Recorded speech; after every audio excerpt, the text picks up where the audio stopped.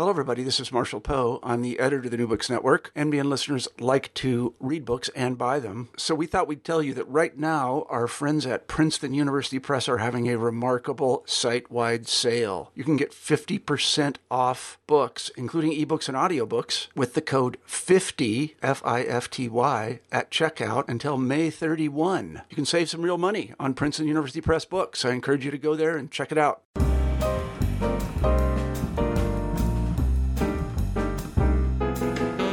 Hello, everyone, and welcome to New Books in Medicine. I am your host, Jeremy Corr. Today, we will be talking to Dr. Josh Luke. He is here to talk about his book, Health Wealth, 9 Steps to Financial Recovery. Josh, welcome to the show.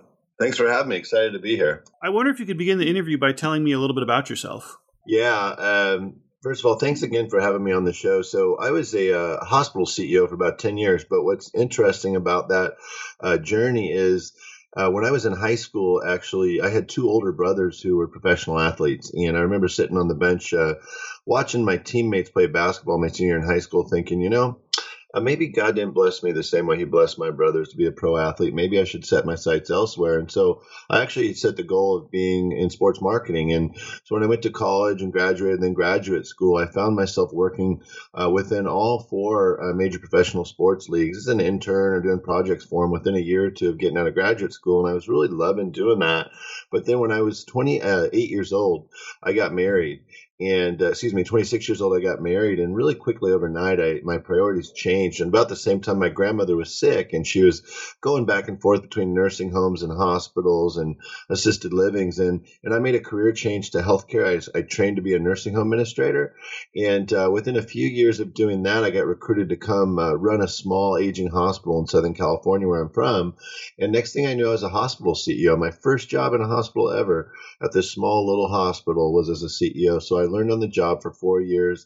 I got recruited after 4 years to go to another hospital and did that for 3 more years. And then about that time, the Affordable Care Act passed, or Obamacare. It's the same thing. Some people call it one, some call it the other. And because I was such a young CEO and saw things from such a different perspective and really questioned everything along the way, from this journey to sports marketing dude, to nursing home administrator, to hospital CEO, I was still asking a lot of questions and not getting answers. So when they completely changed the game with the Affordable Care Act, I started to speak out and present more on stage and started to write. And I got asked to write a book about Obamacare, specifically about the hospital readmission penalty, which was new and not many folks knew anything about it. So I researched it and wrote about it. And that really gave me a platform to become a full-time public speaker and author. And now I have 3 books, and 2 of them are bestsellers, the number one bestsellers on Amazon. The most recent one, as you mentioned, from Forbes, is called Health Wealth.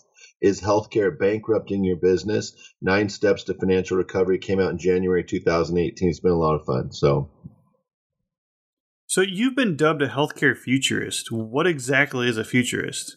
That's a great question. Somewhere along the way here back in 2014 and 15, when I was kind of transitioning out of the hospital C-suite, I was the vice president for a health system here in Southern California, and I was getting a lot of requests to go speak. So I was really kind of had my foot halfway out the door.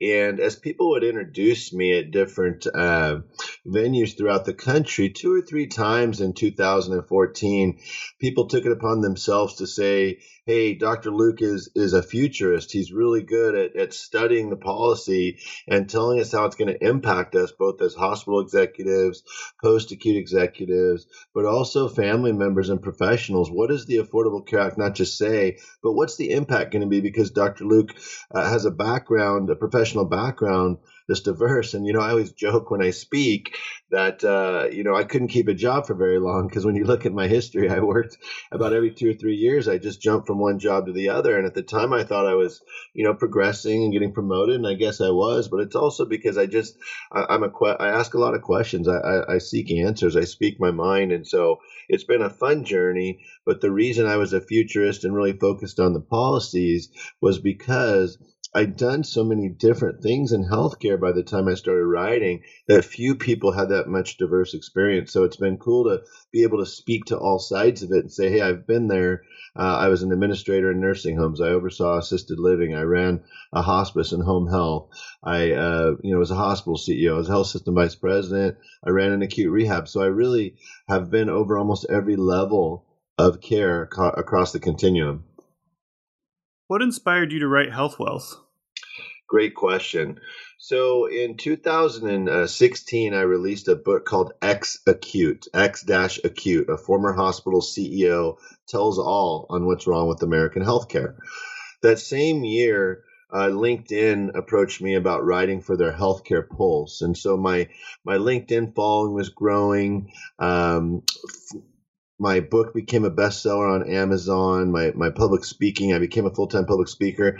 And somewhere towards the end of 2016, I got contacted by Forbes. And Forbes said, hey, we're looking for somebody to come to write a book for American businesses, teaching them how to reduce their spending, significantly reduce their spending on healthcare as a benefit for their employees. And they said, we found you on LinkedIn. We're interviewing 6 or 7 people. We'd love for you to come back east and meet with us and just tell us your thoughts. So in March of that year, I went back east and I met with the folks from Forbes and said, why me? Explain to me what your goal is here. And they said, hey, Forbes, obviously strong brand in business. We're looking for provocative authority marketers like yourself that are very outspoken and truth tellers. And we found you on LinkedIn, and we've seen 4 or 5 others. And I knew who those other guys were. But as it turns out, they brought me back for a second interview and said, hey, we think you need to write this book. You're the one we're picking. And here's why. Because you're pulling back the curtain on healthcare providers. There's been no transparency with hospitals and insurers and big pharma through the years. And the other people we interviewed have a lot of answers on how to save money for American businesses, but they're all brokers or benefits advisors. And so their credibility isn't what yours is as a former CEO who's willing to pull the curtain back and tell the truth. So when Forbes asked me to write this book, I really had to sleep on it for a few nights because I really wasn't planning on writing another book in the near future. And more importantly, they were asking me to reach outside of my comfort zone and write a book about something I wasn't necessarily an expert in. It was more of kind of a parallel field. And so I had to do some research. But I woke up kind of the second morning after I got back and they said, hey, we'd like you to write this book. And my wife said, what's up? And I said, hey, I just don't think I want to write another book. I haven't been planning on it. And I'm a little nervous because this is outside of my sweet spot. And my wife said, hey, don't you remember when you lost your job as a hospital CEO after 7 years? And you came to me and said, hey, we've been good stewards of our finances. We've been blessed for all these years. We have quite a nest egg of savings, but I just can't justify paying $1,400 to $2,500 a month for insurance when I'm unemployed, for health insurance for my family. We had 3 kids in middle school at the time, and I convinced my wife that we shouldn't be paying for health insurance. And that's a slippery slope when you got 3 young kids and a beautiful young wife at home. And so she went with it, and for 6 months we were uninsured. And she said to me that morning, she said, hey, if we can't afford healthcare, you being a CEO and us being good stewards of our finances, who in this country can afford healthcare?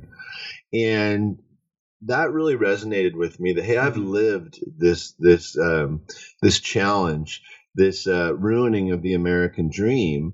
And it's really a universal issue. Just the name of the book itself is a slam dunk. Is healthcare bankrupting your business? Yes, every business would say it's our second or third largest expense and the only one we really can't control at all. So it's been a fun ride. I appreciate that Forbes has put some muscle behind it and marketed it. It went to bestseller on day 1 in January. We did a big international media tour, and it's been a lot of fun. Can you talk a bit about the experience you reference in the preface of the book from your time as a new hospital CEO and what you took away from it? Yeah, so a lot of questions for sure about how we got here, why things are the way they are. Why is it that we don't provide our prices to people even when they ask? How do we not really exactly know what our prices are? And I learned a lot more about what the reimbursement model prior to Obamacare was, which was called fee-for-service. And there's still a lot of fee-for-service principles in place right now. But for your listeners who aren't well versed in it, I'll make it really simple. Fee for service means if you call your doctor and say, hey, I have a stomach ache, can you help out? He or she doesn't get paid for helping you unless you come to their office and they actually see you and document it. And hospitals are no different. Hospitals get paid when they put a head in a bed. So they get a little money for seeing you in the emergency department, but where they really get their gold standard revenue is when they admit you to the hospital. So the big myth that is out there is when you go to the emergency department, you're there to be assessed, when the reality is you're there to be justified, is the term I use. We're going to run as many tests as we can so we can find one test where you might be in the gray area so we can justify admitting you to our hospital so we can bill the insurer, the federal government. And what the beautiful thing was during the fee-for-service era is there were very, very few checks and balances. There was very little recourse for the federal government or the insurers to say, hey, come on, that patient didn't need to be admitted to the hospital. And the louder the doctors and hospitals got and the more lawyers they threw at the problem, the more insurers and the federal government backed down. And so we were getting paid. It was a great time. It was the golden era of hospital reimbursement. So over time in the 90s and after the millennium, what happened is the federal government said, hey, we're running out of money in the Medicare fund. We've got to put a system in place where there's just a little bit of accountability, if not a lot. And I always joke with people when I'm public speaking, because I'm a full-time public speaker. You can learn more about that at drjoshluke.com. But when I open up my presentation, I say, hey, do you remember when you're in college or at the age where folks go to college, how your checking account was always empty? Well, the federal checking account for Medicare is empty, and it's running empty at a rapid pace. Every couple of years, they say, oh, actually, now it's down to 2035 before it gets empty. Now it's 2033, and by coincidence, that's about the time I'm going to age out into Medicare that they're supposed to run out. But this goes to show, let me just kind of close the answer to that question with this. Jeremy, the hospital industry was basically dragging their feet for 7 years after, 5, 6, 7 years after the Affordable Care Act passed in 2010, keeping their fingers crossed that a Republican would take the White House and a Republican majority in Congress would help them undo the Affordable Care Act and return to a model with no accountability. And even if they missed the mark a little bit, how about just less accountability than the Affordable Care Act that had all these penalties if you don't transition to a model where you're keeping people healthy and at home? So literally the hospitals didn't do anything for 5 or 6 years because they've always been able to drag their feet. They have one of the biggest lobbies in the country, if not the biggest. They're in the top 3. They throw money at their congressmen. They get what they want, and they don't have to do anything they don't want. That's always been the history. So, rewind back to 2016, Trump takes the White House, GOP majority, and literally overnight people are high-fiving in the hospital industry, but that lasted about 48 hours before people realize, oh, we got what we want, but that checking account's still empty. Mm-hmm. There's no way to go back to a system with no checks and balances. And the evidence of that is President Trump's first appointee for Director of Health and Human Services was a physician who was very open, Dr. Tom Price, about the fact that he did not support the Affordable Care Act and wanted to undo it. He was in that role for, I think, 6 to 8 months. And with every fiber in his body, he wanted to undo it. And he simply couldn't, nor could Congress. And there's 2 reasons that I basically identify with to say why that wouldn't happen. Number one, I've already covered a couple times. The checking account's empty. You can't go back to a system with no checks and balances because doctors, hospitals, nursing homes, big pharma have all shown that we're just going to bilk the system, number one. Number two, I firmly believe, and I learned this as a young executive, which gets back to the root of this question, what did you learn as a 32-year-old hospital CEO? One of those early lessons was this: you cannot, in this country, in America, you cannot giveth and then taketh away. And what I mean by that is you can't give somebody a raise one year and then next year go back and say, oh, man, we had a rough year. I got to take some money away. It's very difficult to do that, which is why oftentimes in corporate America, we opt to just give you a bonus this year because we're not sure if next year is going to be great. And that way it doesn't become an expectation. And I believe that it's those 2 reasons that even a Republican majority was unable to undo what they would vehemently stated that they would undo as soon as they were elected during the election, which was undo the Affordable Care Act.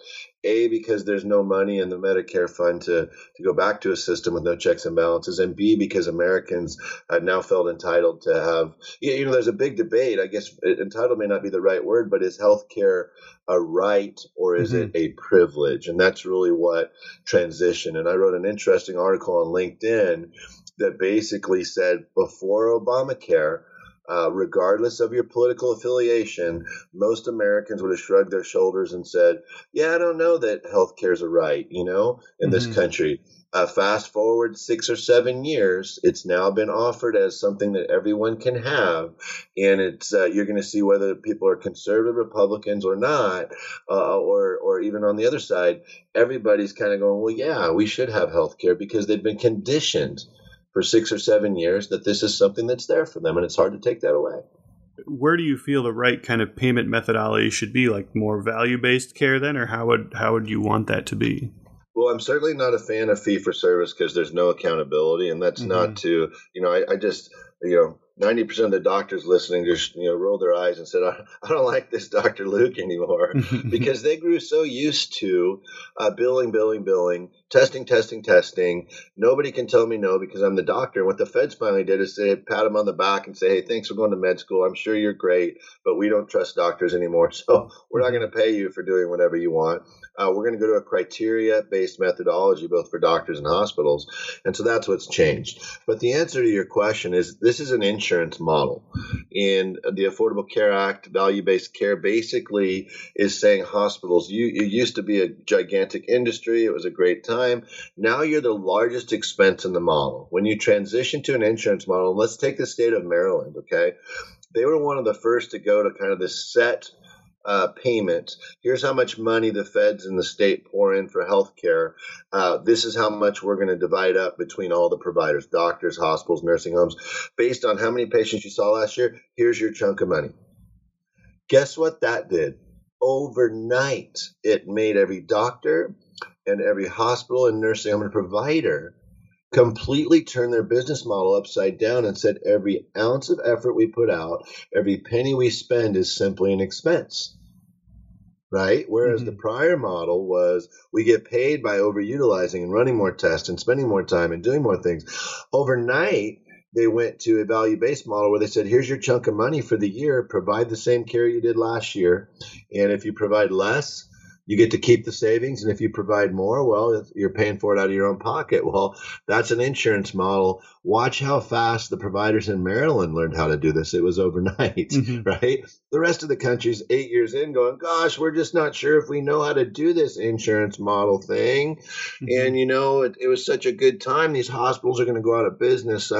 Too bad, so sad for us. What's going to happen? And I always find it humorous that you see these, hey, community, the hospital is doing a fundraising campaign for a new building. Aren't we awesome? This is what we used to do during the baby boomer era. We appeal to our community to build a new building so we can take care of you. Small side note. When you come to our emergency room, you can't afford to pay your copay. Oh, but we're back to ask you for an emotional appeal to donate money for a new building. So when you come, you can't afford it. I find so much irony in that I think that, I know we're going to talk here in a minute about millennial culture and how it's really turned to American culture.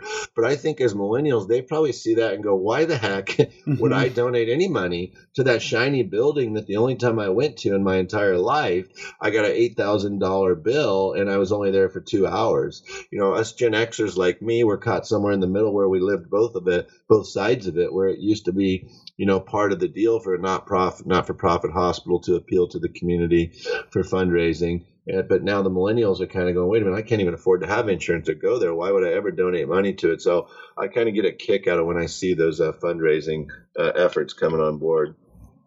I'm fascinated. I'm a Gen Xer, proud Gen Xer. I joke that, I used to feel picked on for riding a BMX bike and drinking Diet Coke and watching MTV. And you look back and go, gosh, none of those things were really that bad. And now the millennials feel picked on. But what I realized about 2 years ago is as I was traveling the country, I was hearing for several years, my grandmother will never use an iPad to improve her care. My mom won't use technology to better self-manage her care. Well, in 2016, that changed. You stopped hearing that because basically the technology got too good. And what I realized as I traveled the country is that was the year that millennial culture became American culture. And this year, 2018, is the year that millennials became the largest generation in the American workforce. And so when I speak, I talk a lot about how us as Gen Xers and Boomers, if we're not understanding how millennials interpret communication, then shame on us, and that's on us. And it's very important that you do that. And if you haven't ever watched a YouTube video by Simon Sinek, Sinek, about how millennials interpret communication, I would encourage all of your listeners to just go onto YouTube or just Google Simon Sinek millennial communication, and it'll come up. It's a 14 or 15-minute video, and it will change your life. It changed my life. I watched it twice. I laughed. I cried. I asked my wife to watch it. My kids came home from school a few months later for their freshman in high school careers class, and were told they had to watch it as part of their final and to write a little essay on what they learned. But it really teaches you how millennials interpret your communication. And it's really helpful for you both as a professional, but also as a father, as a grandparent, whatever it might be, to understand that you need to unlearn. I'm actually doing a lot of thinking now about writing some columns about unlearning what we learned growing up, because you can't even twist, turn, or adjust how a Gen Xer, or specifically a Boomer, grew up, and even compare it to how a teenage Gen Zer is growing up right now, where my kids are afraid to go talk to their high school teachers because they have so little experience in true face-to-face interaction, social experiences. My son's going to a job interview going, what do I do? What do I say? What are they going to ask me?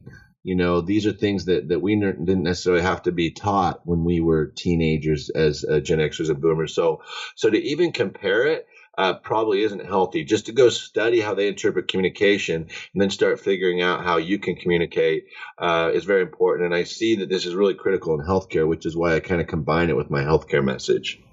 So while we're on the topic of millennials, in terms of more than just communication and technology, let's talk a bit about how things like convenience, healthy lifestyle, and things like that of the millennial culture will impact the future of healthcare in America.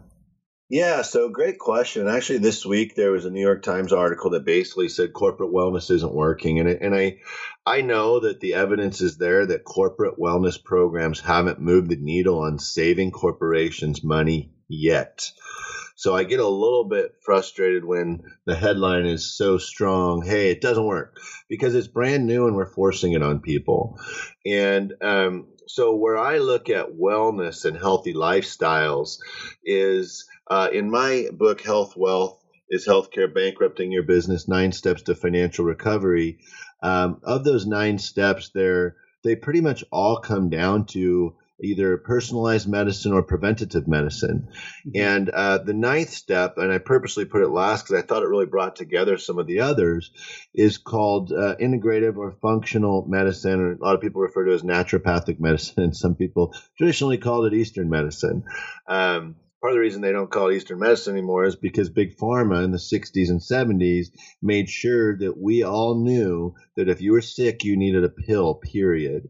And when I read that and researched it a couple of years ago when I was researching for Health Wealth, I said, oh gosh, that's me. I was born in 1972, and my whole life as a Gen Xer, I've been brainwashed to believe that I need to pick my pill when I'm sick, and that's the only way to get better.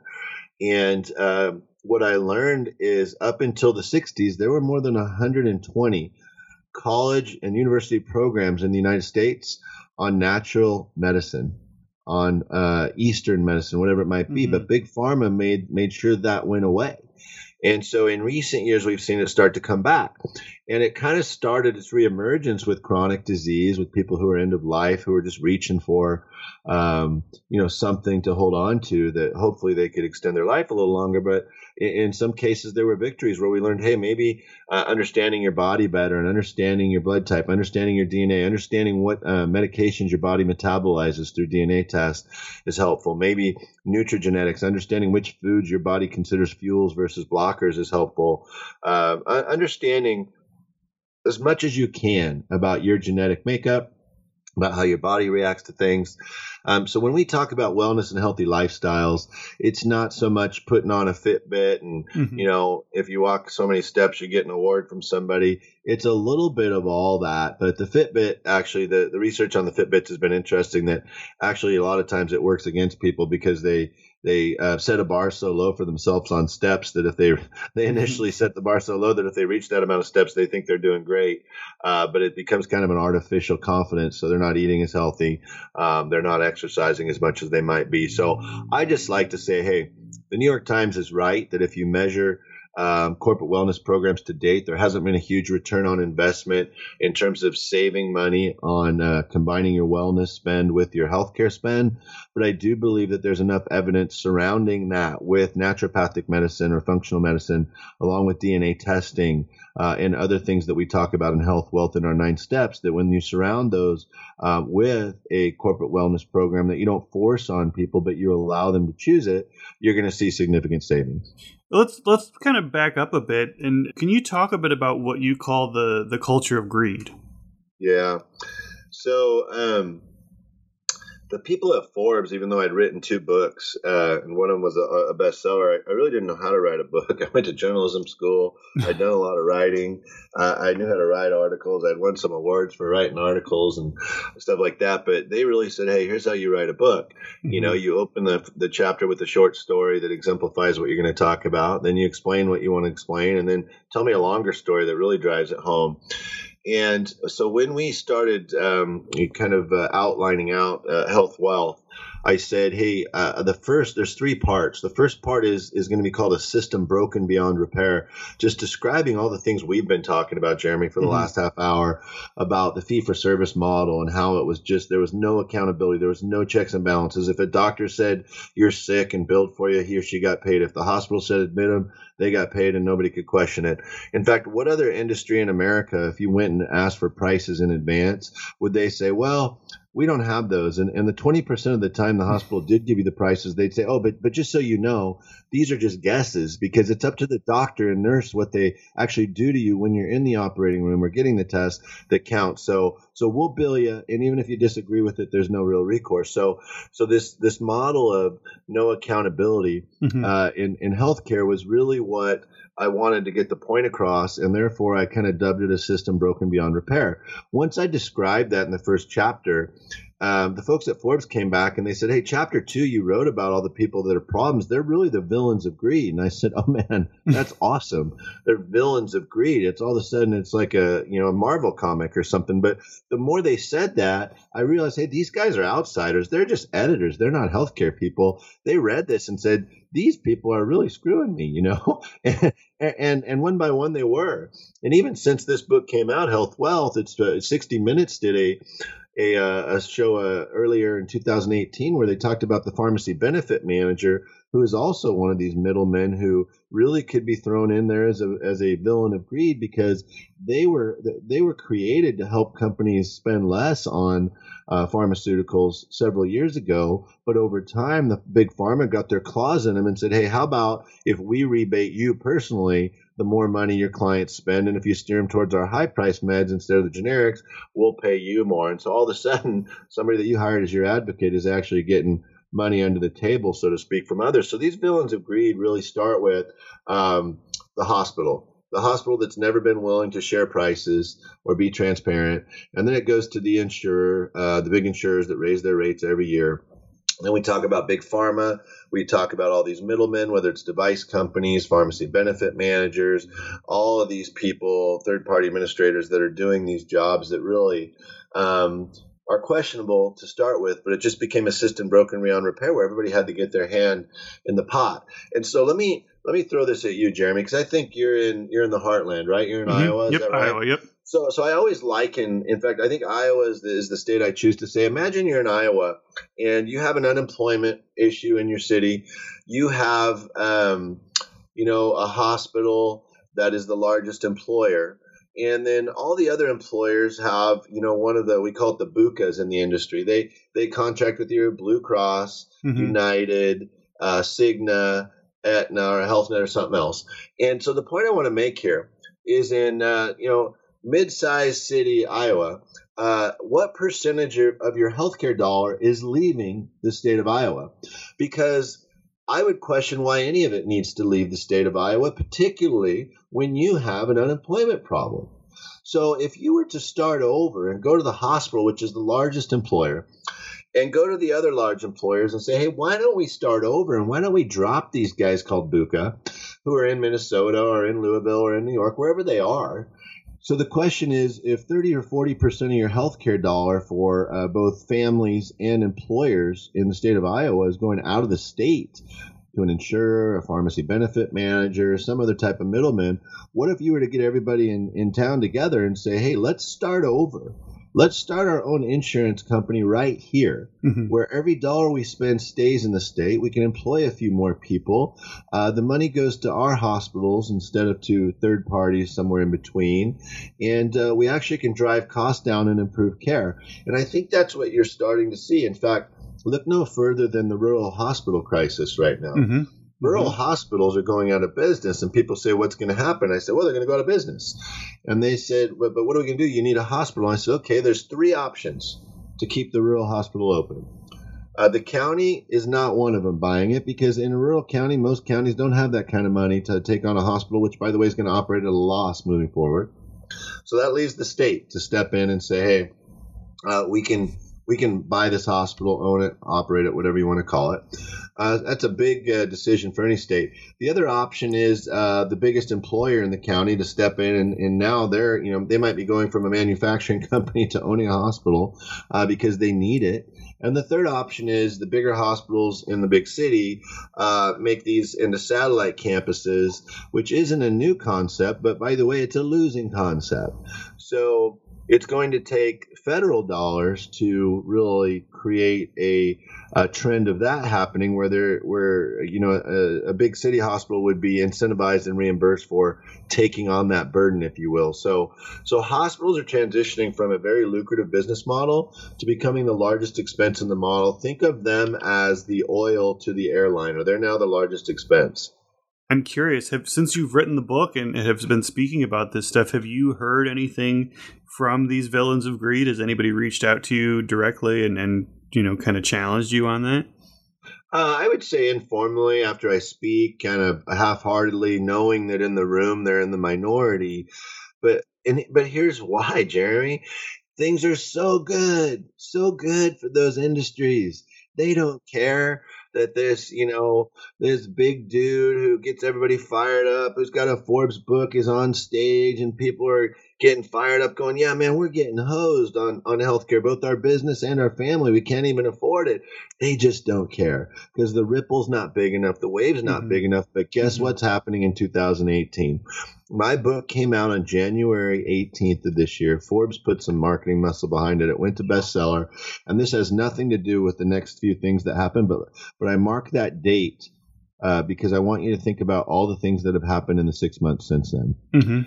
Walmart came out and said, hey, if you can't beat them, buy them. And they're buying their insurer. The most efficient company in the world at reducing costs could not control their healthcare costs. So they just said, we'll just buy our insurer and we'll figure out how to do it ourselves. Second, JP Morgan, Amazon, Berkshire Hathaway said, hey, we can't afford healthcare either. So we're just going to blow it up and start over. Disney down in Orlando, we can't afford healthcare, our insurance either. So we're just going to go right to the hospital system and contract directly and form our own. Apple, hey, we found a better way. We're going to put clinics on our campuses. It just on down the line, right? It just keeps coming and coming. This is all in the last 6 months. And what I joke with people about, you've never heard of any of those companies, have you? And the joke is, if those companies can't afford healthcare, it just reiterates my point that no companies can. And guys, the companies aren't even the bigger issue. American families can't afford healthcare. And to me, that's the tragedy. Most recent studies show that more than 50%, closer to 80% of a millennial's lifetime income will go to healthcare in this country at the rate we're going right now. So while we're talking about the affordability of it on the personal level, can you talk about the experience you had when your son went to the emergency room? Yeah, it's interesting. My son was playing freshman football and he woke up, 10 o'clock one night and said, man, I just got a stomach ache. I need to go to the emergency room. And so we went and we sat there for a few hours, my wife and I, and had a bunch of tests done. About 2 a.m. they released us and we came home and they just said, gosh, I think he was just having some cramps and he'll be better in the morning. And so, we have good insurance. We're covered by one of the BUCAs. It's a PPO. And a few months later, I get a bill in the mail that, I think it was $1,700 from the anesthesiologist for whatever they did. And then it was almost $4,000, I think, from the hospital for everything they did. And, I wrote about this in my prior book, Execute, that even as a hospital CEO, I can't understand the bills that we send to you. So what I've always done, and I recommend this in one of the chapters in my book, Execute, I say, hey, I just hold on to those bills for 2 or 3 months because oftentimes there's adjustments and the insurance pays and takes care of some of your portion. So I held on to those and they kept coming. And it turns out that those numbers were, in fact, what I owed. And finally, after about 3 or 4 months, the hospital started calling me and asking for me to pay. And I said, hey, I'd like to just talk about each line item. And of course, they weren't prepared to do that. It was basically on me to challenge it. And then I said, well, I'm an independent small business owner, which is true. And so, can you offer me a discount? I said, we're not allowed to offer discounts. And I said, well, sure you are. And they said, no, that actually doesn't happen until we send you to collections. And I said, well, could you just send me to collections right now? I literally said that to them. They're like, nobody's ever said that to me. And I said, because I know this game really well.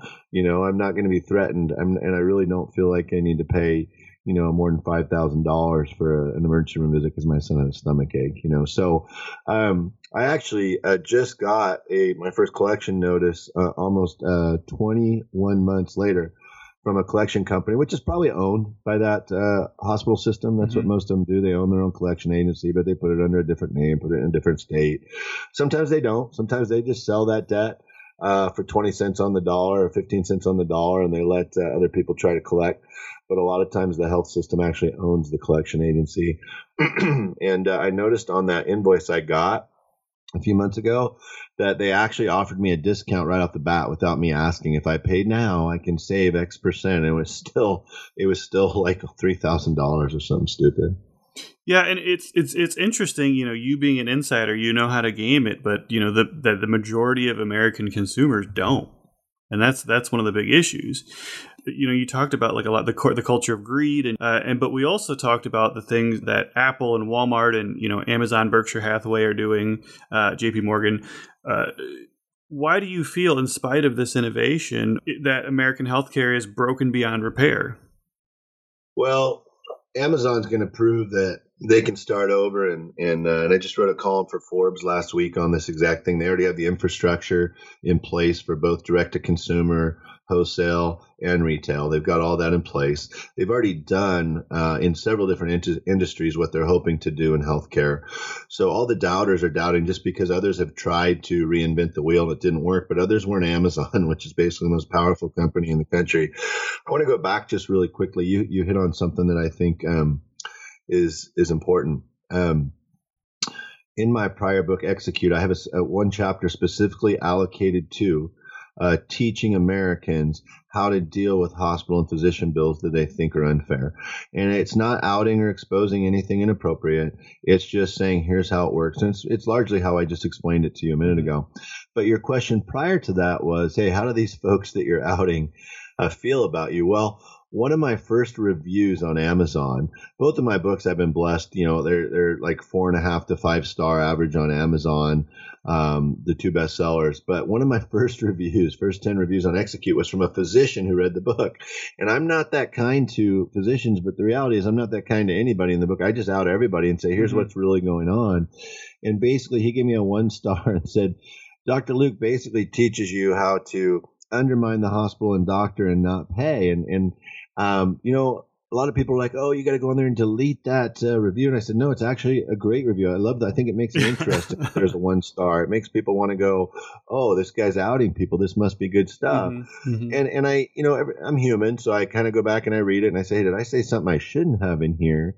And I went back and said, no, I read it and there wasn't really anything in there that did what he suggested, which was basically say, lie to the hospital so you don't have to pay. I didn't say lie. I basically just said, hey, I want to talk about these things. I'm a small business owner. If you are a small business owner, if you're unemployed, say you're unemployed, but just say, hey, what are my options here? But I found that 1 star, which is still up, and I love it. It's still one of my favorite reviews. It makes me relevant, right? He was one of those people in the crowd saying, hey, stop it, stop outing us.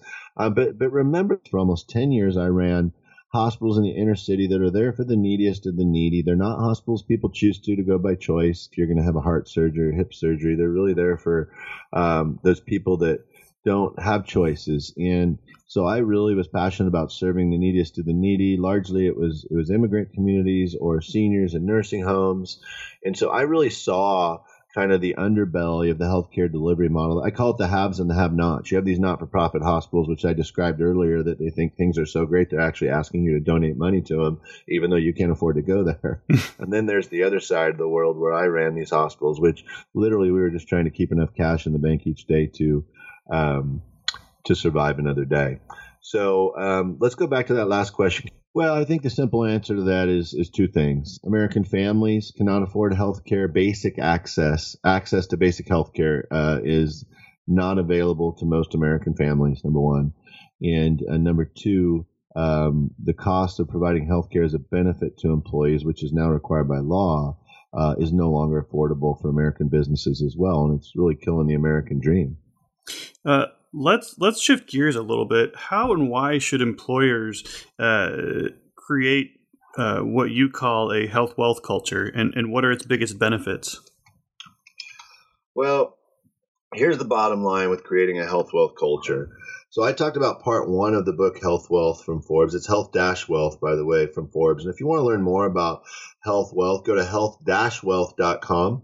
And there you can learn about the book. We have an interactive series you can do. We have an assessment to see if your business is losing money. I have a podcast where I interview a lot of folks just like this and talk about these things. So those are all available there. But really, part 1 of the book is A System Broken Beyond Repair. It really just gives you kind of a handful of pages about why the system's broken. Part 2 says, hey, you don't even need to read part 3, which is the 9 steps to financial recovery, and unless you understand 2 things. Number 1, individuals have to engage in the healthcare shopping process just like they would buying a car or a house. Traditionally, that's been very difficult to get employees to do. The second thing is, once you understand that becoming an EHC, an engaged healthcare consumer, is the critical point for all your employees, the second fact is you need to create a health wealth culture at your work, an environment that enables them, promotes them, encourages them to always be conscious of living a healthy lifestyle, making good choices, choosing preferred providers and centers of excellence, focusing on personalized and preventative medicine, addressing their chronic disease or their vulnerability to chronic disease. And these are all the things talked about in the 9 steps. So part 2 of the book is becoming an EHC, an engaged healthcare consumer. That's what all your employees need to do, and creating an environment for them to do that. Part 3 of the book is here's 9 tactics, 9 steps that will help your company save drastically and be a company that can save 20 or 30% annually on healthcare. Can you outline and go into a bit of depth about each of those 9 steps? Sure. And really, the order I did them in, I thought made the most sense, because the advice I got as I put this book together was, hey, Josh, make it simple. I want turnkey ideas, or I'm going to put the book down. I don't want to, I have to go to my community and recreate the whole wheel in Iowa like we talked about earlier, Right, I just want to write a check to somebody and have the ROI be, 6 months, 9 months, 12 months, or less than 18 months. So here, let me give them to you in order right here. Okay, so the first one of the 9 steps is offer alternative insurance models. And what I mean by that is a lot of these new models are, hey, we have a 24-hour hotline where you can call a physician or nurse practitioner. We can get you a telehealth consult with a physician within an hour, pretty much at any time.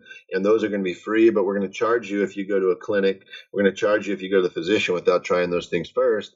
And these are less expensive approaches to primary care.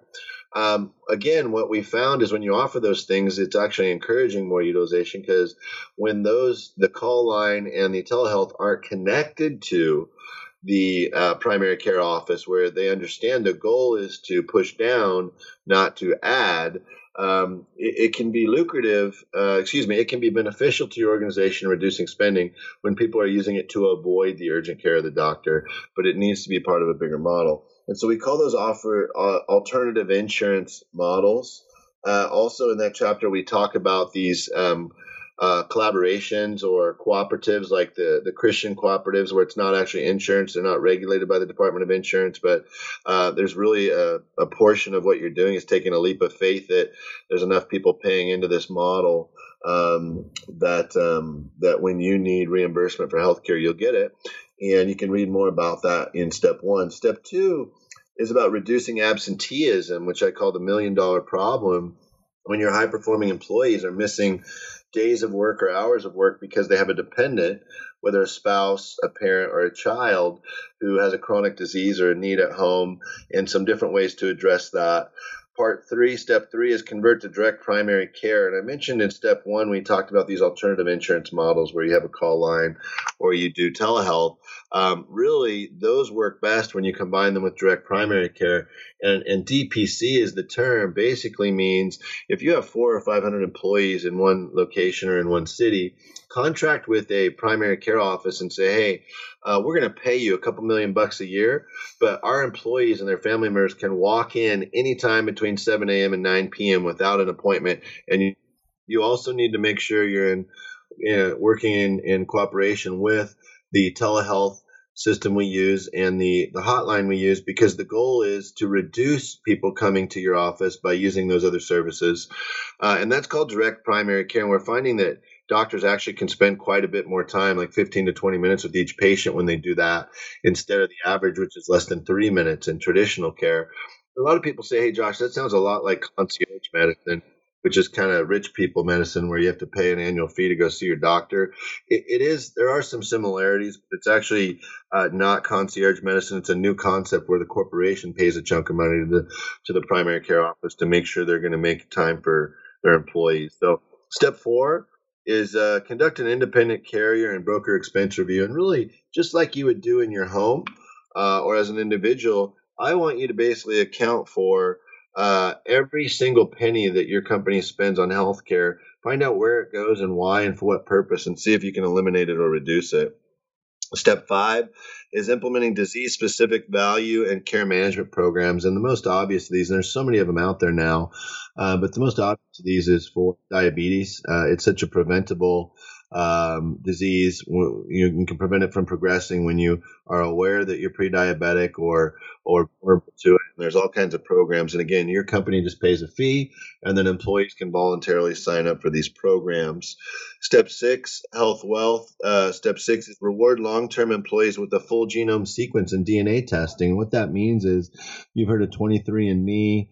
They were kind of first to market years ago. Well, now we have Helix, we have Color, we have several other companies that are essentially offering for a fee. Your employees can come voluntarily and get their DNA test, and now they know exactly which medications their body metabolizes and which ones they don't.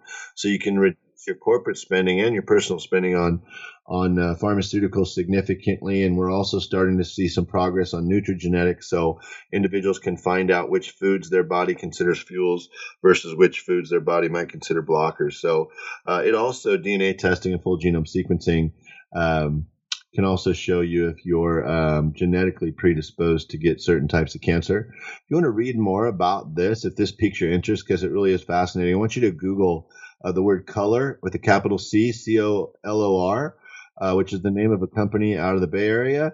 And I want you to Google Color and Levi Strauss and DNA testing, those 3 words. You're going to see an article come up that really talks about how this company Color contracts with 3 or 4 different companies that offer this as a benefit to their employees, and the benefits they've seen and the ROI they've seen as well.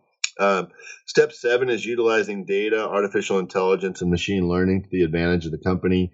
There's so much data out there now However, we can do that and maintain confidentiality for our employees. We need to be doing that. And we give some examples in the book. We already talked about step 8, which is telehealth and remote monitoring. When used correctly, those can be a benefit and reduce your spending. And step 9, and the last step, is celebrate and educate by using integrative medicine and functional medicine, as we've talked about, which is really just getting back to what we previously called Eastern medicine. So those are the 9 steps. It's a lot of fun.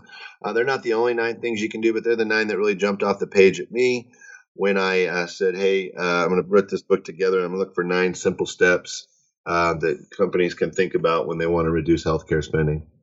Well, Josh, I've taken up a lot of your time today. My final question for you is, what are you working on now?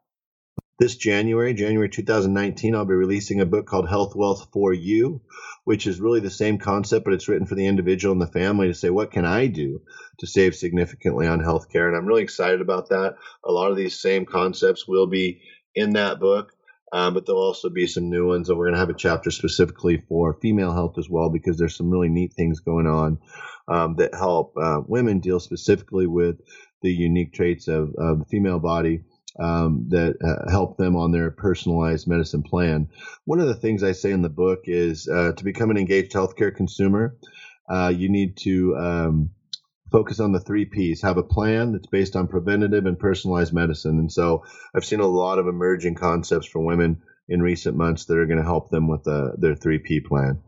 Are there any additional resources out there that you'd want to point people in the direction of?